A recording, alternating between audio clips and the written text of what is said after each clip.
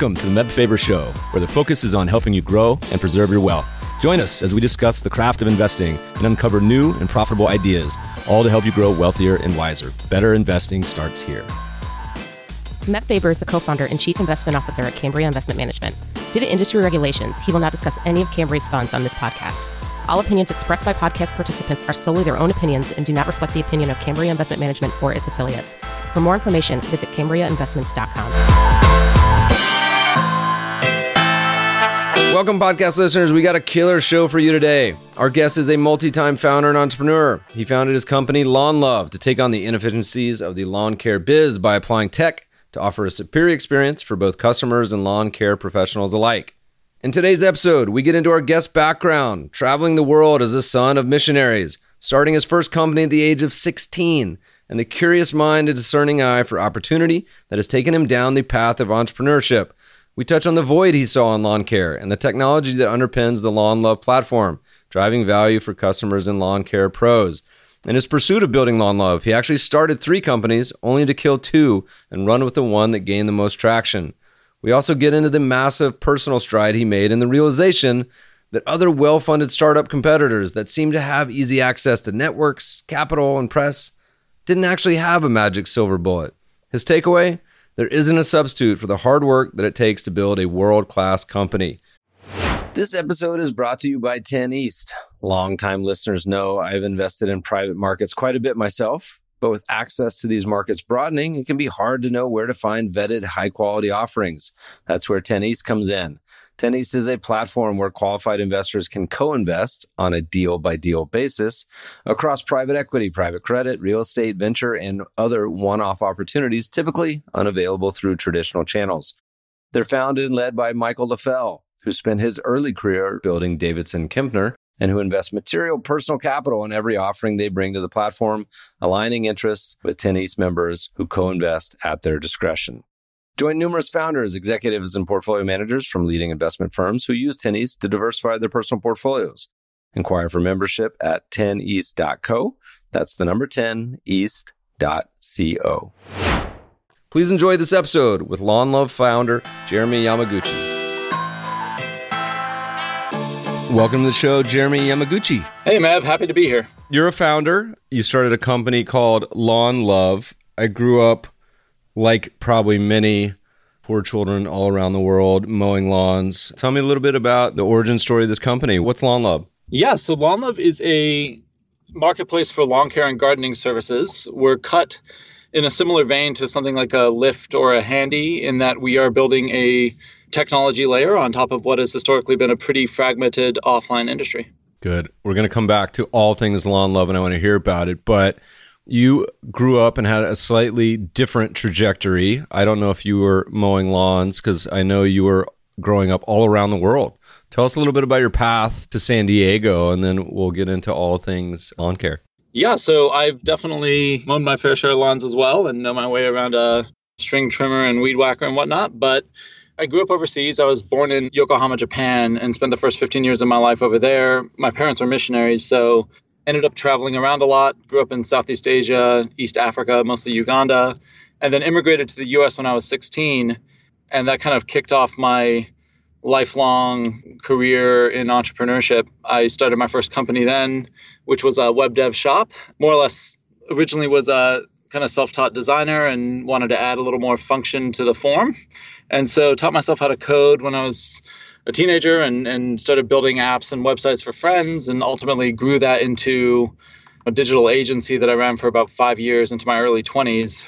This was interesting, right? It was, for a 19, 20-something-year-old, a pretty successful venture, but it always lacked kind of the true scalability of more of like a productized or kind of scaled service business.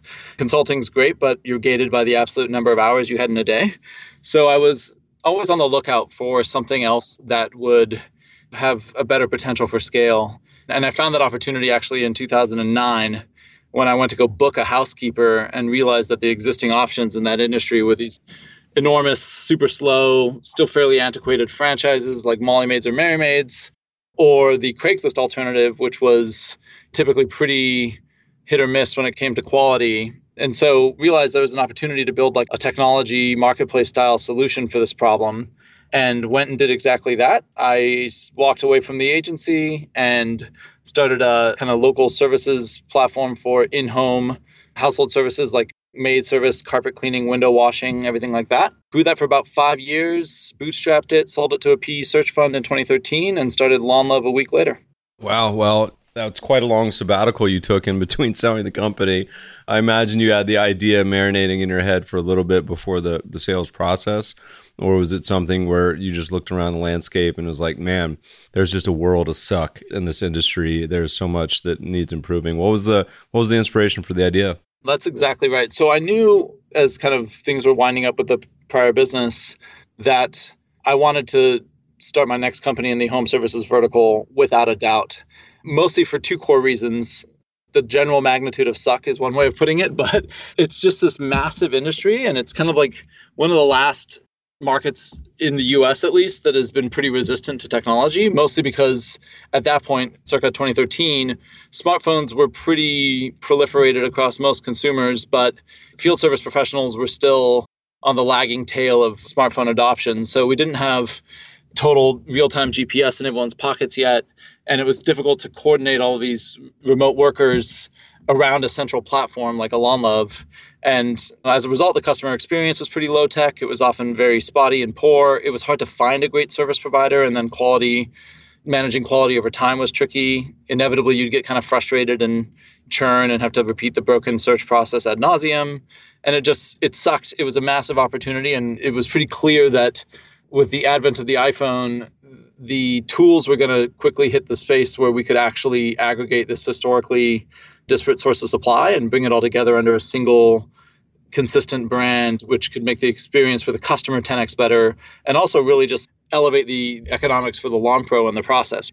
And I could get into that at length, but a big part of what we're building here and what's so exciting about it is really the fact that we're able to democratize software leverage that has historically only been available to huge players in our industry and give it to the 500,000 lawn care companies in the US that are 1 to 2 people outfits, and give them really the equipment to better compete and thrive. So that's kind of the model.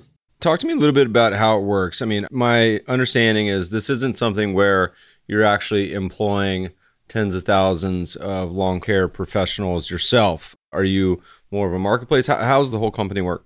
Yeah, so it's very much a 1099 marketplace. And the way it works is that, first off, for you as a consumer, instead of you going to Craigslist or Yelp or the yellow pages and punching a phone number in and calling a bunch of pros and waiting a few hours to hear back because their phones are in their trucks and they're actually out mowing lawns, you just go to lawnlove.com. We've built satellite mapping and quoting algorithms, and you give us your home address, and in the 2 minutes it takes you to fill out a form, we create a structured blueprint of your entire property. So we measure front, side, back lawn areas, driveway length, roof diameter, all of that. And that lets us give you a really accurate, personalized quote without having to actually drive out to your home and have you take time off work and all that kind of annoying hoop jumping that you've got to do today. And then from there, you manage it all through a smartphone or a web browser. You can book additional services. It's kind of like you've got a holistic, intuitive landscaping recommendation engine behind this thing to help you know when to book things seasonally. If you need like a pre-emergent weed control in spring, it'll give you a heads up and schedule it with your lawn pro. And it's kind of like a remote control / proto automation for your entire lawn service. It just makes it a lot easier for you as a customer. That's kind of the value prop for you as a homeowner. And then the value prop for the pro, which is essentially the second side of our marketplace, is that we start by bringing them a huge pipeline of new customer demand. So they're not hanging door hangers and navigating snake oil SEO salespeople and trying to figure out how to drum up new business. They just sign up for the Lawn Love platform, and they can pick up, once they've been screened and onboarded, they can pick up as many jobs as they want. And then we give them the tools, essentially a full suite of field service software that they run on their smartphones to better operate their businesses and do everything from like job routing and clustering to payments, taxes, all that sort of stuff. Walk me through just kind of the main service offerings. Is it like 80% are doing just lawn mowing, or is it people are actually doing gutter cleaning? What's the full suite, and kind of how does it break down, or is it entirely dependent on geography? Yeah, it definitely varies by market. So we offer snow removal as a seasonal service in some of our northern geos. It's kind of the natural counter-cyclical seasonal complement to lawn care. But the bread and butter of our business is lawn mowing or lawn maintenance. We've got some of the ancillary stuff around gutters and whatnot, but lawn mowing is the bulk of it for sure. And so walk me through the business model. This is something that I assume there's either a monthly fee to the actual on the business side, or is it something that's a percentage of jobs booked? How's it all work? So it's totally free to the pro. And the way it works is, there's no like monthly fee or sign up fee or anything like that. We just take a percentage of each transaction, very similar in some sense to like what you'd see on an Uber. We make margin on every job, and that's what pays for advertising, technology costs, R&D, OpEx, all that sort of stuff. So talk to me a little bit about just the industry in general, because when I think of an idea like this, it's an idea that's just so obvious to me on both the benefits to the consumer, but also, I was just thinking about this with my mom in Colorado, where she may need snow removal a couple times a year, but not necessarily consistent and could use help on other things. And the process is such a just pain in the ass. So it's under this category in my mind of frustration arbitrage. And there's a couple of industries that traditionally this seems like an obvious solution for just tech and new innovation. Probably laundry and home care and dry cleaning, any number, but they've also been in many cases a graveyard for a lot of companies and investments. Talk to me a little bit about you guys, maybe the industry in general, any ways that you perceive what y'all are doing that's different from either incumbents or competitors, if there are any. I don't know that many. It seems like a very mom and pop sort of industry, but just talk to me about the general industry dynamics and thoughts on the space. Yeah, that's a great observation. I 100% agree with you that the kind of Uber for X or on-demand category has seen pretty spotty historical performance in terms of the actual kind of outcomes for a lot of these companies that have been started to replicate Uber's success. In our case, I think we benefited a lot from the fact that I built my previous home services marketplace before Uber was Uber and had all the kind of bootstrap DNA and background around operating this sort of a business in a way that was from day one in happy unit economics territory, where I think that is almost always not the case for most of these other consumer on-demand services plays that you see out there. It seems like if you look at the landscape that really two things have happened. Either companies have managed to raise just extreme amounts of money in the forms of the Ubers, Lyfts, and DoorDashes and Postmates of the world, and just kind of brute force their way to IPO through raw fundraising prowess with still somewhat questionable economics on the sort of market level. Or they haven't been successful enough to do that and have kind of summarily vaporized. And it's not that common, I think, that you see a scenario where you're building a human services marketplace in a direct-to-consumer kind of B2C space without extraordinary amounts of cash. And the reason we've been able to do it is a fewfold. First off, the kind of financial discipline that starts on day one, if that's your plan. And even though we have actually raised pretty meaningful VC from a bunch of real investors, we've been running the company as if almost like it's more of like a hybrid bootstrap play with the added advantage of rocket fuel where we need it. But we didn't put ourselves on venture rails early on where we raised just incrementally or progressively larger rounds and then felt pressured to deploy those rounds in unhealthy ways, which I think has been kind of one of the more common failure modes for a lot of the other players in this space. I think it at its core gets down to just a challenge around CAC and how if you raise $100 million and you're expected to deploy most of that in sales and marketing, the likelihood that you're going to be able to actually put that cash to work in a 18-month time frame in a way that doesn't absolutely blow your CACs out of the water is fairly low.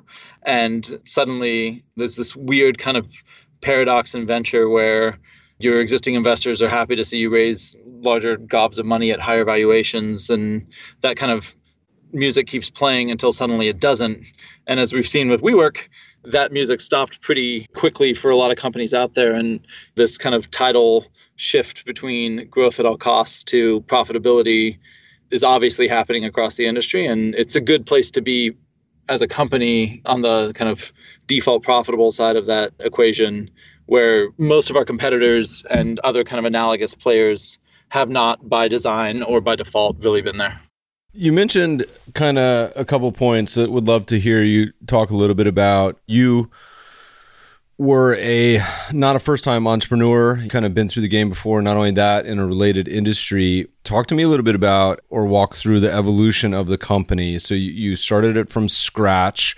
I assume in the beginning was mostly friends and family funded, and then just kind of walk us through how you started to expand.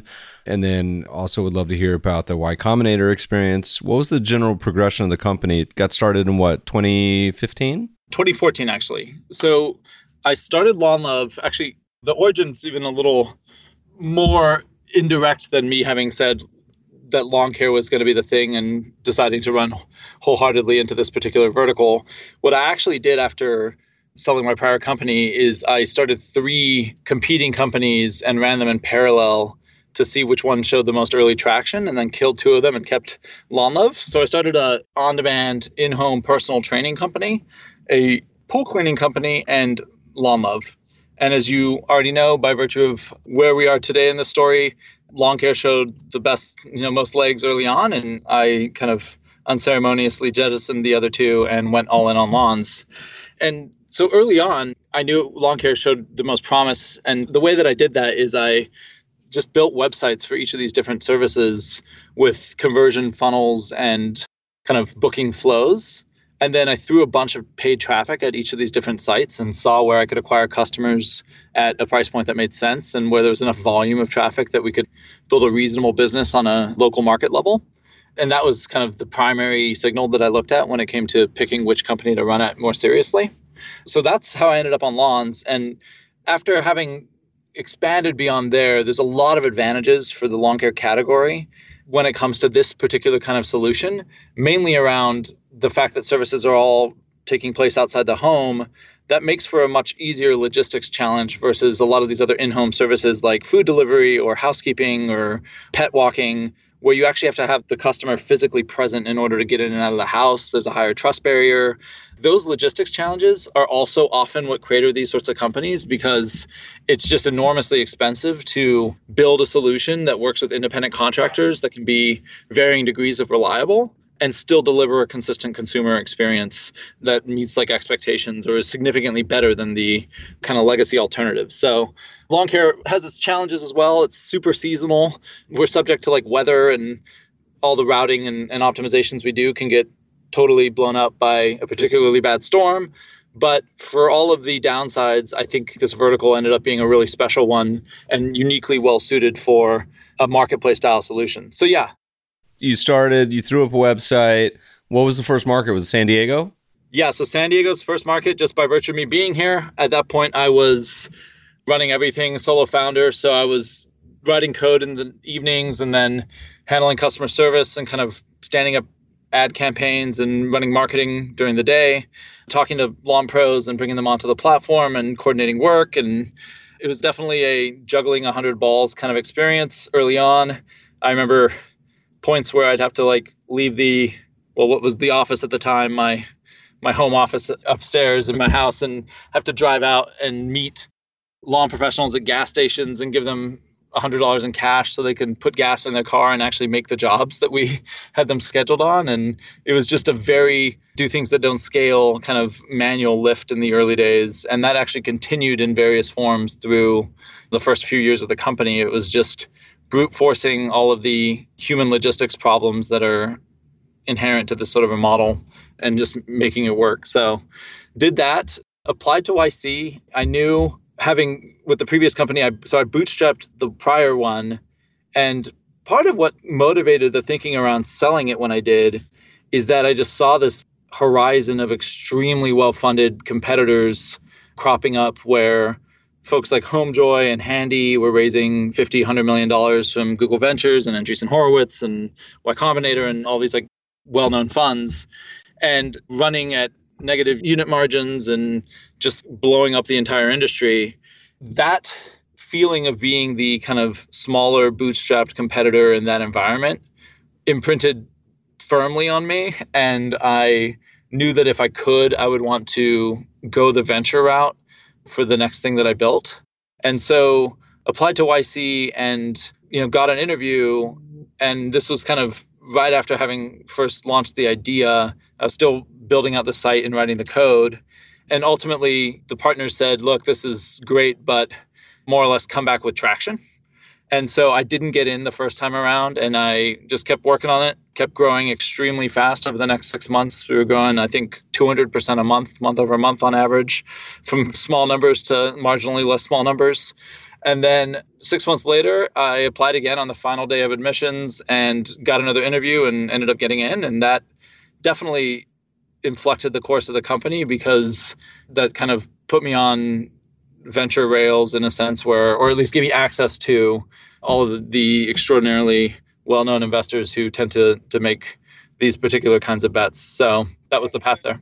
Can you tell the audience, we've had one other Y Combinator company on, but just a real quick summary of what that means and what the experience is like? Yeah, so Y Combinator is, I think, pretty commonly known as the premier startup accelerator in the US, probably globally. And it does a few things for you as a founder, essentially 3 core things. First, it gives you a extraordinary network of other talented, high-achieving founders. The value of the YC portfolio is over $100 billion now and includes companies like Airbnb, Stripe, Dropbox, folks like that. And it allows you to Instacart, DoorDash, a lot of pretty successful on-demand plays as well. And that network access is hugely valuable, as you might imagine. It accelerates your learning and kind of jumps you up the curve around early stage startup problems. And that's augmented, I think, quite nicely with the expertise of the partners themselves. So it's a 3-month program that you go through. You have to move up to the Bay Area. You go through 3 months and it culminates in Demo Day, which is essentially a 2-minute pitch that you give to 500 of the world's leading VCs. And then you set about trying to raise a round, ideally shortly following Demo Day. And then you're off to the races. And I read a statistic recently that YC directly incubated, I think, somewhere around 9 out of the 50 active unicorns that are out there today. So it's an extraordinary track record. It's well understood to be a solid signal for quality when it comes to seed investors. And that's kind of the third thing that you get from the program, which is a significant bump in valuation when it comes to where you're raising your round at. You tend to be able to raise more at a higher price with kind of the YC pedigree than you would if you're raising on your own. Even if you are a 2-time founder or you've been around the block a few times, it's definitely worth it for that alone. So that was kind of the experience, and that's a bit of a high level on them. So you come out of YC. Now, you did mention in a blog post that I loved this topic of silver bullets. And I would love to hear you if you can remember that blog post where you're talking about some of the experiences and the bruises and bumps of being an entrepreneur. Do you remember that piece? Yeah, totally. I completely remember it.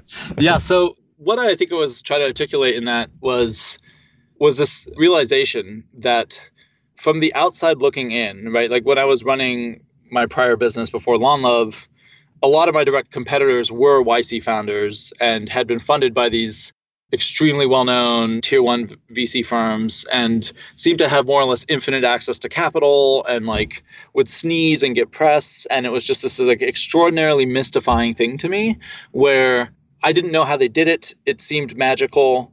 And I could only assume that if I could stand where they stood, I would also be able to do all of those things just as easily. And it was this almost like this like secret cult that I didn't have access to. And once I did, all of the shrouds would be lifted and I'd be flying high, right? So that was what I was kind of coming into it thinking. And then on getting there, while there is an extraordinary amount of the kind of benefit that you get from it, the realization is that there still aren't really any silver bullets. You're still having to do the hard, gritty work of building a company. And it helps to have better networks and it helps to have better advice.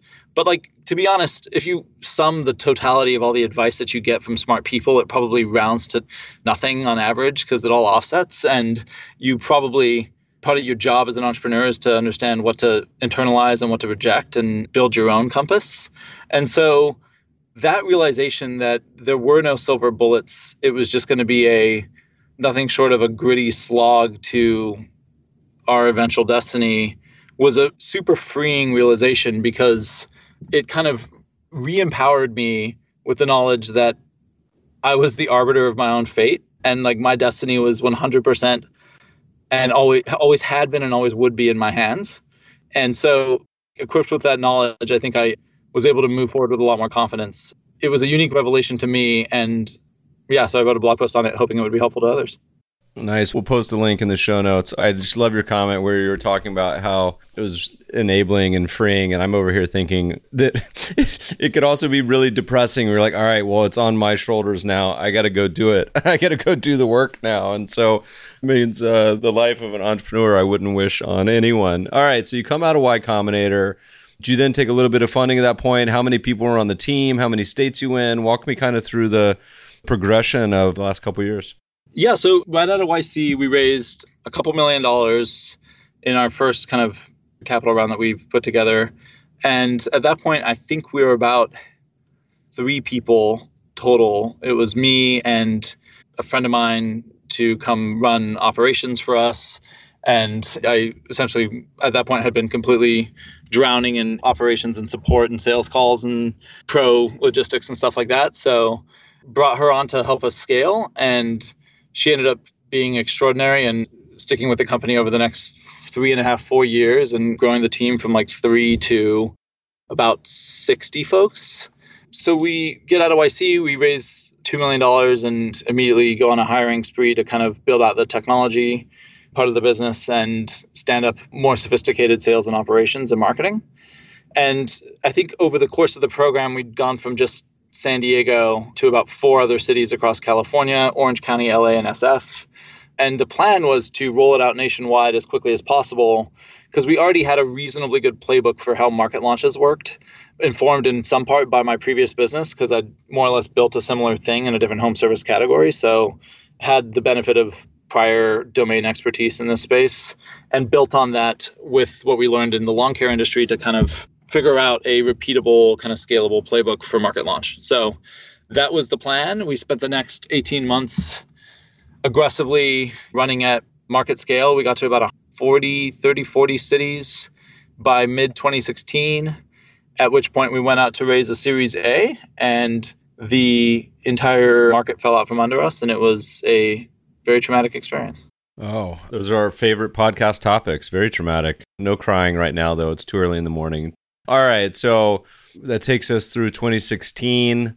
Would love to hear a little bit about that. What was the aftermath of that? You're still around, so clearly the business has survived and thrived. But walk us through the last few years. Yeah, so that was one of those experiences that in the moment sucks. And in hindsight, you couldn't be more grateful for because it ended up putting you on footing that led you to where you are today. And in our case, we're very stoked with where we are as a company and with our future. So I think people obviously retrospectively ascribe goodness and badness to their experiences depending on the future outcomes that they have. I've learned to not sweat the individual traumas as much because ultimately stuff that looks extremely bad in the moment can be a blessing in disguise. And that's one of the many things that I think entrepreneurs who've been playing at the game for a while will tell you, but I had to learn it by personal experience. Personally, it didn't work to just hear it from others. I had to actually see it myself. So yeah, here's what happened. So we went out to go raise a Series A. At this point, our metrics are still climbing extremely fast. I want to say we were at about 150K a month in rev. And a week before we go out to raise, HomeJoy, which was one of the big on-demand, most visible competitors in the space, implodes. And what had happened, I think, is that it took a few months to kind of sort through the rubbish and figure out what happened. But they had more or less been running with completely underwater unit economics and managed to spin a sufficiently compelling story to raise $40+ million from a bunch of tier 1 VCs. And then the cows eventually came home to roost on their Series C, and they were dead in the water and tried to execute a last-minute sale to their direct competitor. And there was a lot of kind of hair around that. That didn't work out. They ended up having to shut down the company, and investors just took a total bath. And that started a cascade of, I guess, doubt and speculation on the entire on-demand category. If you've been around this space, that feels like the watershed moment where prior to that, thanks in large part to Uber's runaway success, investors were more like, look, if you're doing anything that's like on-demand-esque and taking a legacy file cabinet industry and bringing it into the modern era. If it's a multi-billion-dollar industry, there's no reason to believe you can't also be Uber-sized. If you have a pulse and are sufficiently promising, we'll fund you. And then post-Homejoy, the conversation immediately flipped and the whole category fell out of favor. And that's where I learned my first lesson in VC cyclicality, which is that industries can trend, and you better hope that you're on the happy side of that trend and not the unhappy side, because as smart as a lot of these investors are, there are relatively few true contrarians among them. And it's much more common, I think, for folks to make bets that are thematically correlated with what's largely considered to be the hot spaces. And it's for rational reasons, right? Like people want to keep their jobs. And if a bet that seems promising to everyone fails, no one blames you. If you make something super wildly contrarian that doesn't work, you're largely looked at as an idiot. So I understand the incentives. But so in short, our category went from imminently fundable to extremely cold overnight. That week, I'd lined up 30 meetings with all the major VC funds and ended up doing those pitches and kept constantly hearing like, wow, this is great. You guys have the best economics of any of the businesses that we've seen in this space. Huge industry, like love the opportunity, but we're in a holding pattern on this industry. Or like we're in a holding pattern on like on demand as a category. And then that like more or less torpedoed our Series A that we were hoping to raise. And after about a month and a half of that, I just circled up with our insiders and explained the situation. And they were like, look, this is like a phenomenal business that you're building. Who cares if outsiders don't see it or don't believe it? We'll fund it.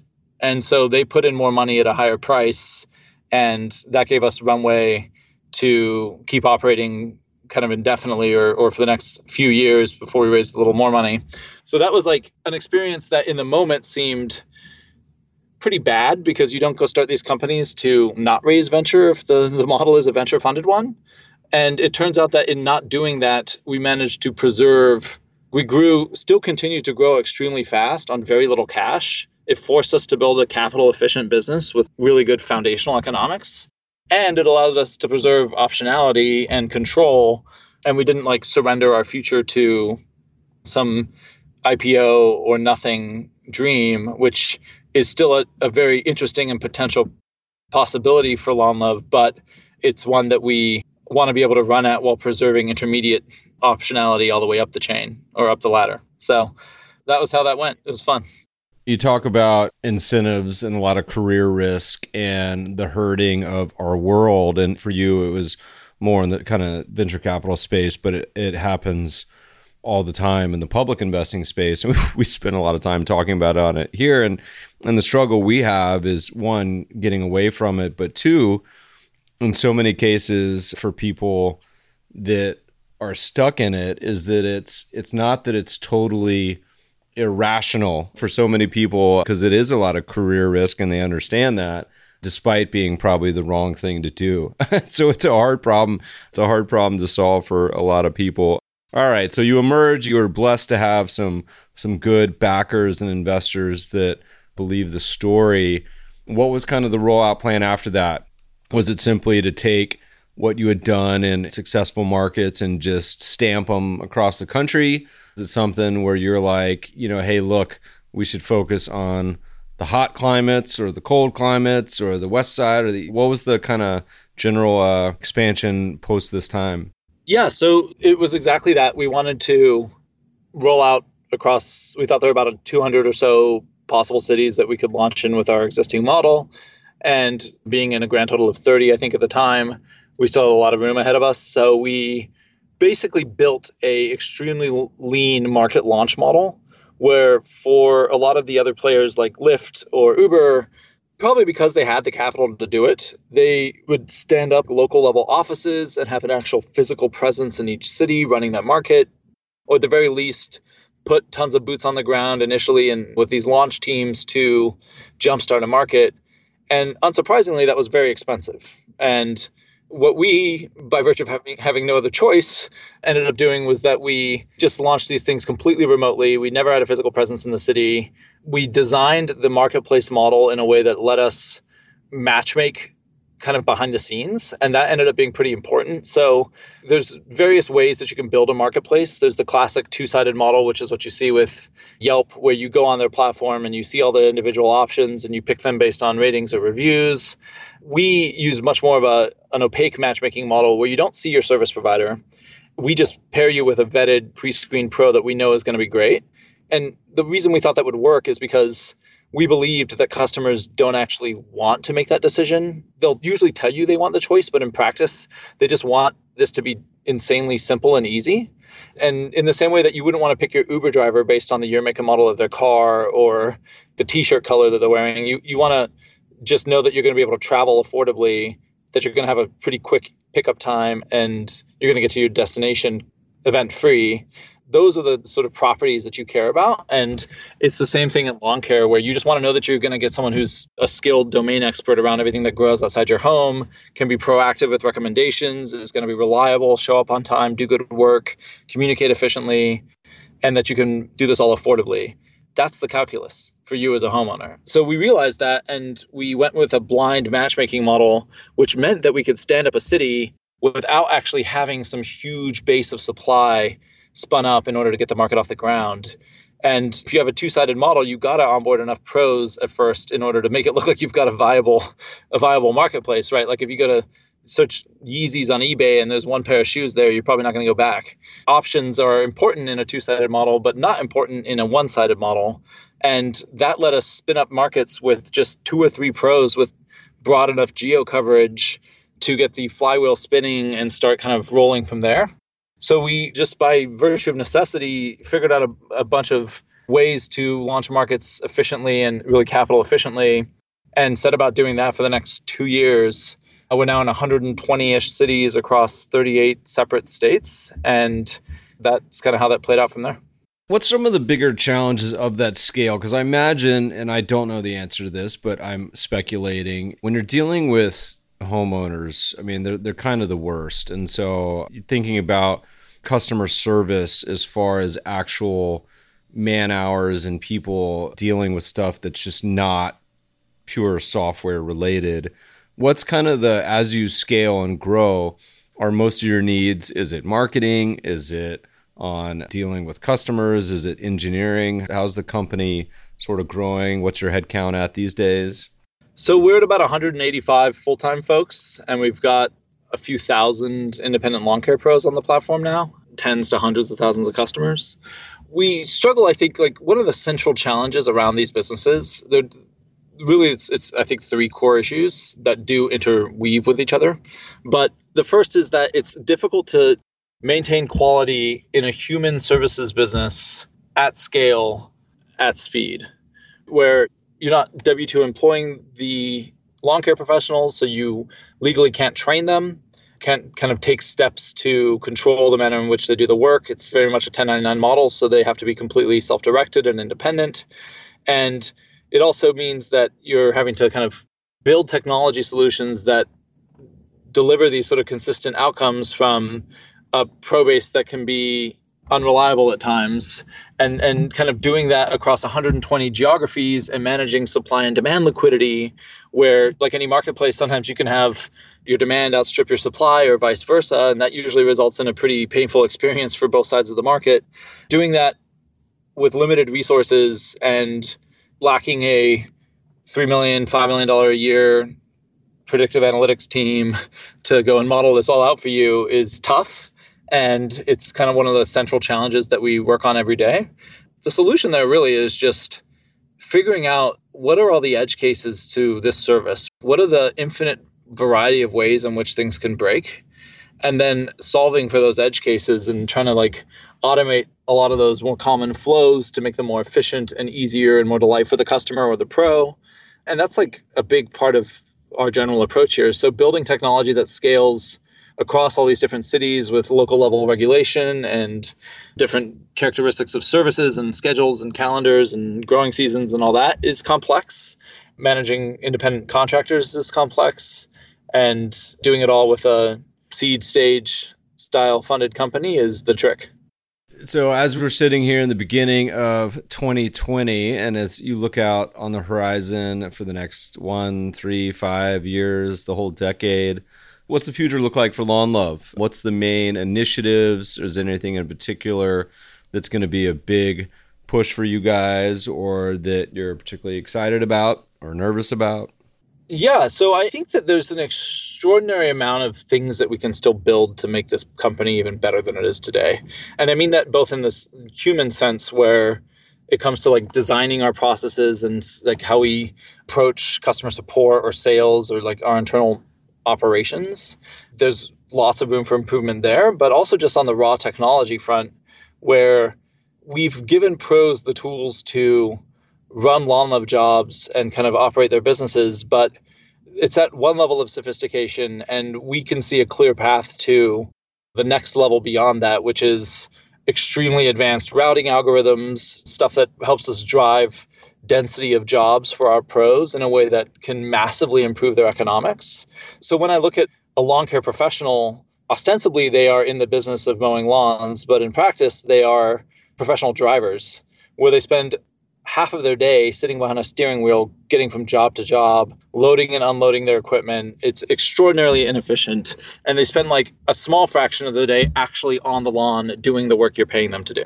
So if you can cut that down by driving progressive density across your market through advanced clustering algos and just better job routing, you can deliver an extraordinary lift to the pros just in terms of their economics.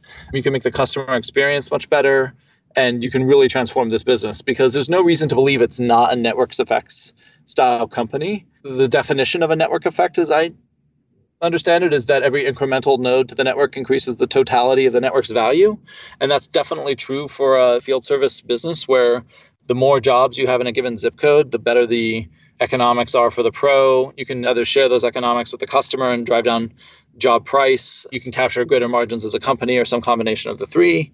And that's kind of what we're focused on next, is like, how do we continue to do what we do well and also build out better solutions, benefit from greater economies of scale, and kind of equip the pros with more of what they need to be successful?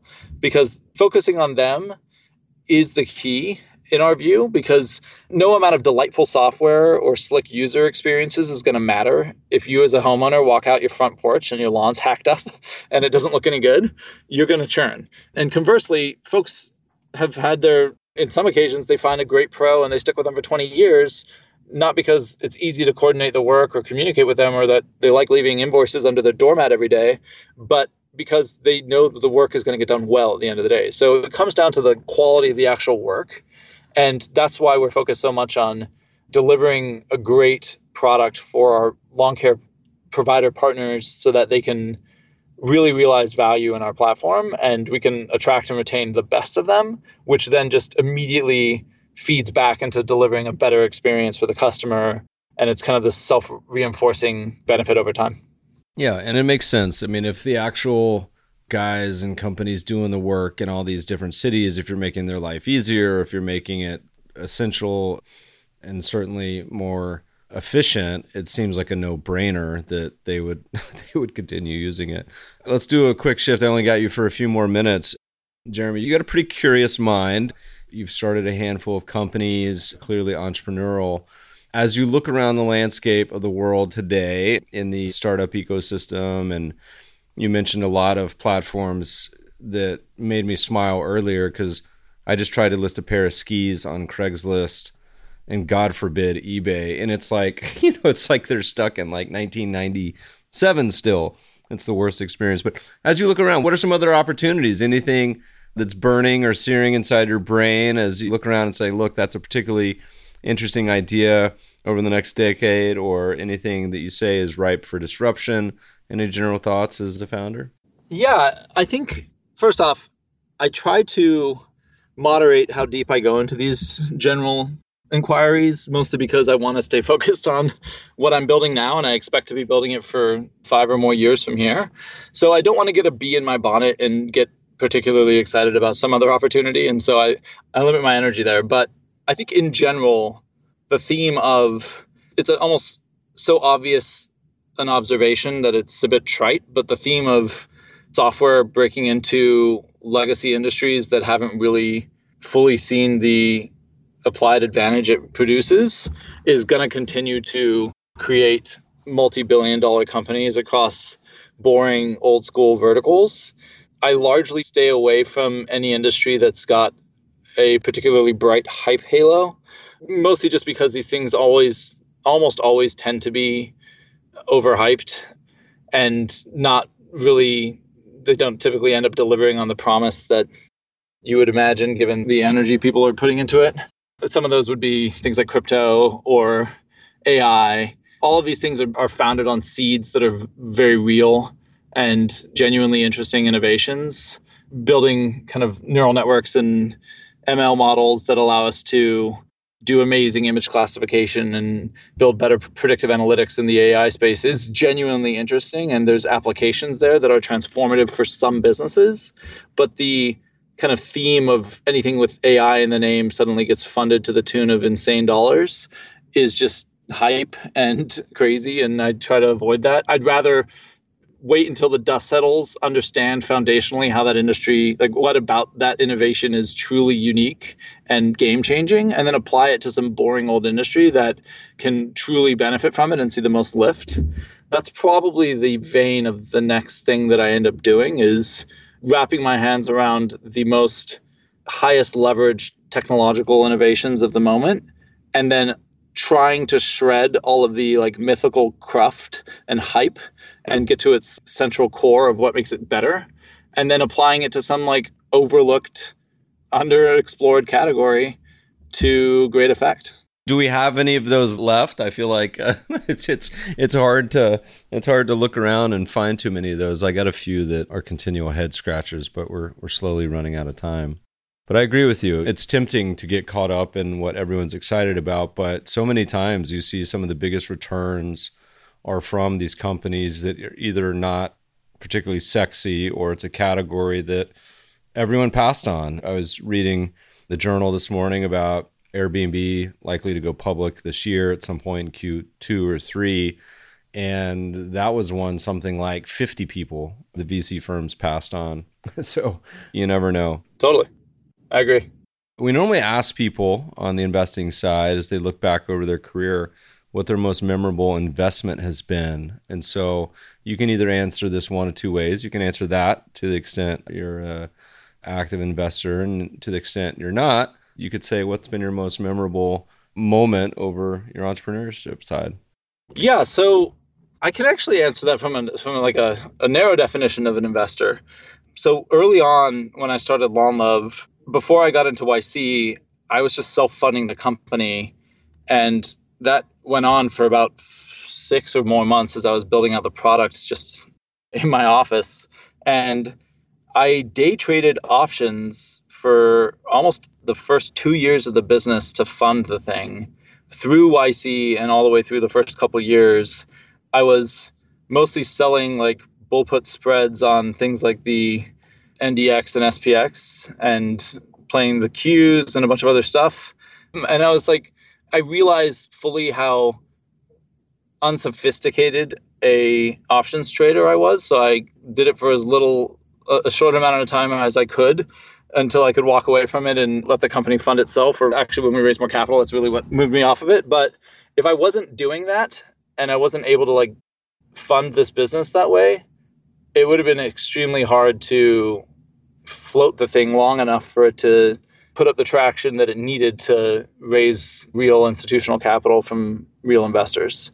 So that trade, or really like collection of hundreds and hundreds of trades, is definitely the most memorable investment for me because it is the enabling thing that let me do this entire business and kind of build what I've built here. So awesome. Jeremy, we're going to let you go here. Where do people go if they want to get some lawn work done, if they want to partner up with you, if they want to read your thoughts on entrepreneurship, all the stuff you got going on? Where are the best places to find you? Yeah, so I'm on Twitter at Jeremy Yamaguchi for Lawn Love. You can go to lawnlove.com and get a quote for your lawn if you have one. if you happen to be a lawn care provider, on the unlikely chance that you've got a lot of those listening to the Meb Faber show, lawnlove.com/apply is your spot. You can sign up and we'd love to work with you. And yeah, I think it's a pretty significant improvement on the incumbent experience. And if you have a lawn and you'd like to give us a test, we'd love to hear from you. Awesome. Jeremy, thanks so much for joining us today. Thanks, Matt. This has been a pleasure. Listeners, we'll post show note links at mebfaber.com/podcast, everything we talked about. A handful of Jeremy's investors have been on the podcast before, so we'll post links to those as well. Love to hear feedback at themebfabershow.com. Shoot us any criticisms, thoughts, questions you have for our radio shows. Subscribe to the show on iTunes, Breaker, anywhere good podcasts are found. Thanks for listening, friends, and good investing.